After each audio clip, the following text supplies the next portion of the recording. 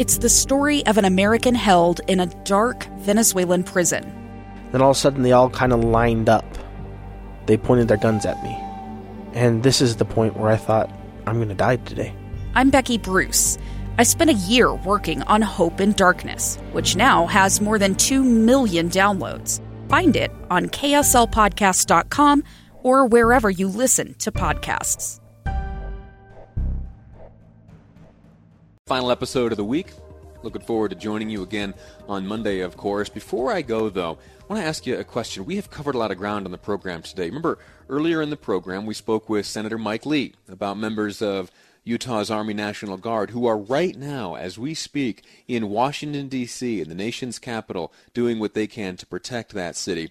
And there has been a little bit of a dust-up. In the overnight, it was communicated to those members of the Utah Army National Guard they had to vacate their hotel. They were staying at the Marriott Marquis, downtown Washington, a beautiful place just near Lafayette Park where much of their efforts were focused in keeping that city safe and clean.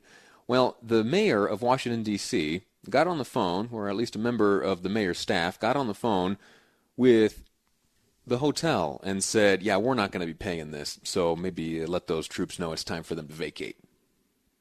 And word was conveyed to the 200 troops from Utah that, yeah, you got to find another place to stay. And that saga, if I'm honest, continues. We are not yet certain where they will end up. There were some whisperings, some thoughts and speculation. They may end up staying at the Armory in Washington, D.C. on cots. I've been to the Armory. In fact, a few years ago I ran a marathon in Washington, D.C., and if you run races, you know that sometimes the day before a race, there's something called packet pickup, where you go to pick up the little number that you pin onto your chest or on your belly before you run. Well, that was in this very armory where these National Guard troops may be staying on cots. And while they are robust and battle-ready individuals who have been expertly trained to deal with extreme conditions and circumstances, and under any of those circumstances, they are always ready to complete the mission. They did have a few nights in a pretty nice hotel, and they were accustomed to that, and it was nearby where their mission was to be completed. And to just all of a sudden up and change things on them is unfair, it is not right, and it is using the comfort of these National Guard troops, exploiting their comfort for political gain, in my estimation. So that is playing out right now. If you have any thoughts on that, as you have heard the various comments made by Senator Mike Lee, as well as Mayor Bowser of Washington, D.C., including President Trump. He had some strong words. I'll share those with you. He, to the mayor, said this. He said, as it loads, the incompetent mayor of Washington, D.C., Mayor Bowser, whose budget is totally out of control and is constantly coming back to us for handouts, is now fighting with the National Guard, who saved her from great embarrassment. Over the last number of nights, if she doesn't treat these men and women well, then we'll bring in a different group of men and women. I don't exactly understand that last line, but if you have any thoughts on any of the back and forth between any of the individuals involved here, in particular the president or Mike Lee, let me know about it, please. I'd like to hear your thoughts. 57500 is the Utah Community Credit Union text line. Send me a note. I'd like to hear what you have to say. Some of the other stories we covered on today's program, there was a list of demands delivered by the Black Lives Matter Utah chapter as well as the ACLU Utah. It was a list of demands directed at Salt Lake City Mayor Erin Mendenhall. We've talked about her at great length today. And some of those demands are, in my humble opinion, just kidding, it's not humble, in my opinion, pretty outlandish, and are pretty ignorant of some of the realities of not only the office of Erin Mendenhall, but also her positions. And what I've done is I've posted those demands on my Facebook page. So go check those out, will you? It's Lee Lonsberry. You might encounter my personal page, and you're welcome to peruse around there, but I have posted these demands to the Lee Lonsberry Facebook page for this program, Live Mike. So type in my name, and then in the upper right corner of the profile, you'll see Live Mike. So you'll know you're in the right place if you see Live Mike. Click there, read those demands, and leave me a comment. Do you think that they're out of line? Do you think that they are appropriate? Would you like to see those same demands come about? Or how about this? Maybe some of those demands have already been satisfied. And so why are we demanding them now again of the mayor? I'm not sure. Have a look at that, please. And before I sign off, I want to share with you something I feel is very important for maybe not us today, but certainly our children and grandchildren. And that is the ability to look into the archives and somehow read or absorb via video or image, somehow understand the experience of you and me right now as we go through this coronavirus.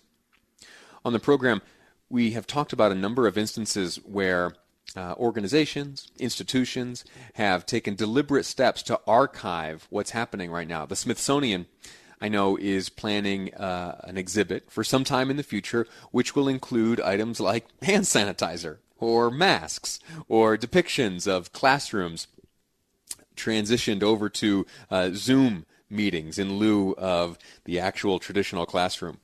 There are remote workstations being constructed to depict the experience of people like you and me. I haven't mentioned it in a while, but I continue to broadcast from my guest bedroom. Yeah, it's still me and the cat running around here and there. You might hear baby Piper still crying in the background from time to time. Yeah, she's here, and she's growing. And she's become pretty accustomed to my presence here. I sneak out there on commercial breaks to say hello. And that's all part of the experience that's being captured by some of these organizations, like the Smithsonian, like the University of Utah, which has solicited journal entries and written descriptions of how the coronavirus has impacted their lives. And the most recent to come to my attention is from the Utah Division of State History. They've asked students spanning grades K through 12 to share their experiences living through COVID-19. And I have just about 2 minutes left of the program today, and I want to share with you the way they are collecting these experiences of these young children. I'm going to start with the youngest participant, age 5. And the way it works is the State Division of History, they distribute questionnaires. And so mom or dad or maybe your teacher is helping you get through this. But they ask a number of questions, and the children respond. And so let me just go back and forth, question and answer here, and know that the answers to each of these questions are through the eyes of a 5-year-old. First question. How did you feel when you learned that schools would close because of the COVID-19 pandemic? I felt sad, says the 5-year-old. Next, what do you like most about online school? The answer from the 5-year-old, my teacher made me videos to watch. What do you dislike about online school? I can't see my friends. What do you miss about school? Well, my friends at recess. How are you connecting with your school friends during the pandemic? It was a heartbreaking answer. I didn't. Now moving on to a category of extracurricular activities, it was asked of the 5-year-old, what activities did you do before the pandemic? This little 5-year-old, hiking, playing with friends, going to the park. And now, how are you able to continue? What do you do now? And the answer was only hiking. What do you miss most about these activities? Seeing people. What do you like most about doing activities online? Nothing. Now questions about family and home. What questions do you have about the pandemic? I don't have any, says the 5-year-old. Very self-assured. That's all right. Next question in the family and home category reads, what has changed the most in your home because of the pandemic? And the answer is a touching one. We are all home together all the time.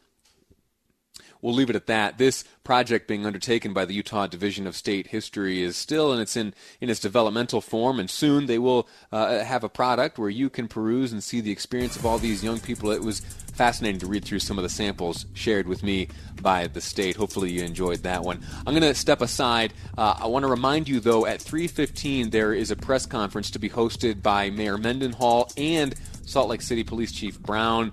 There have been body cam films released stemming from an officer-involved shooting over the weekend. Now, time for Jeff Kaplan's Afternoon News here on KSL News Radio.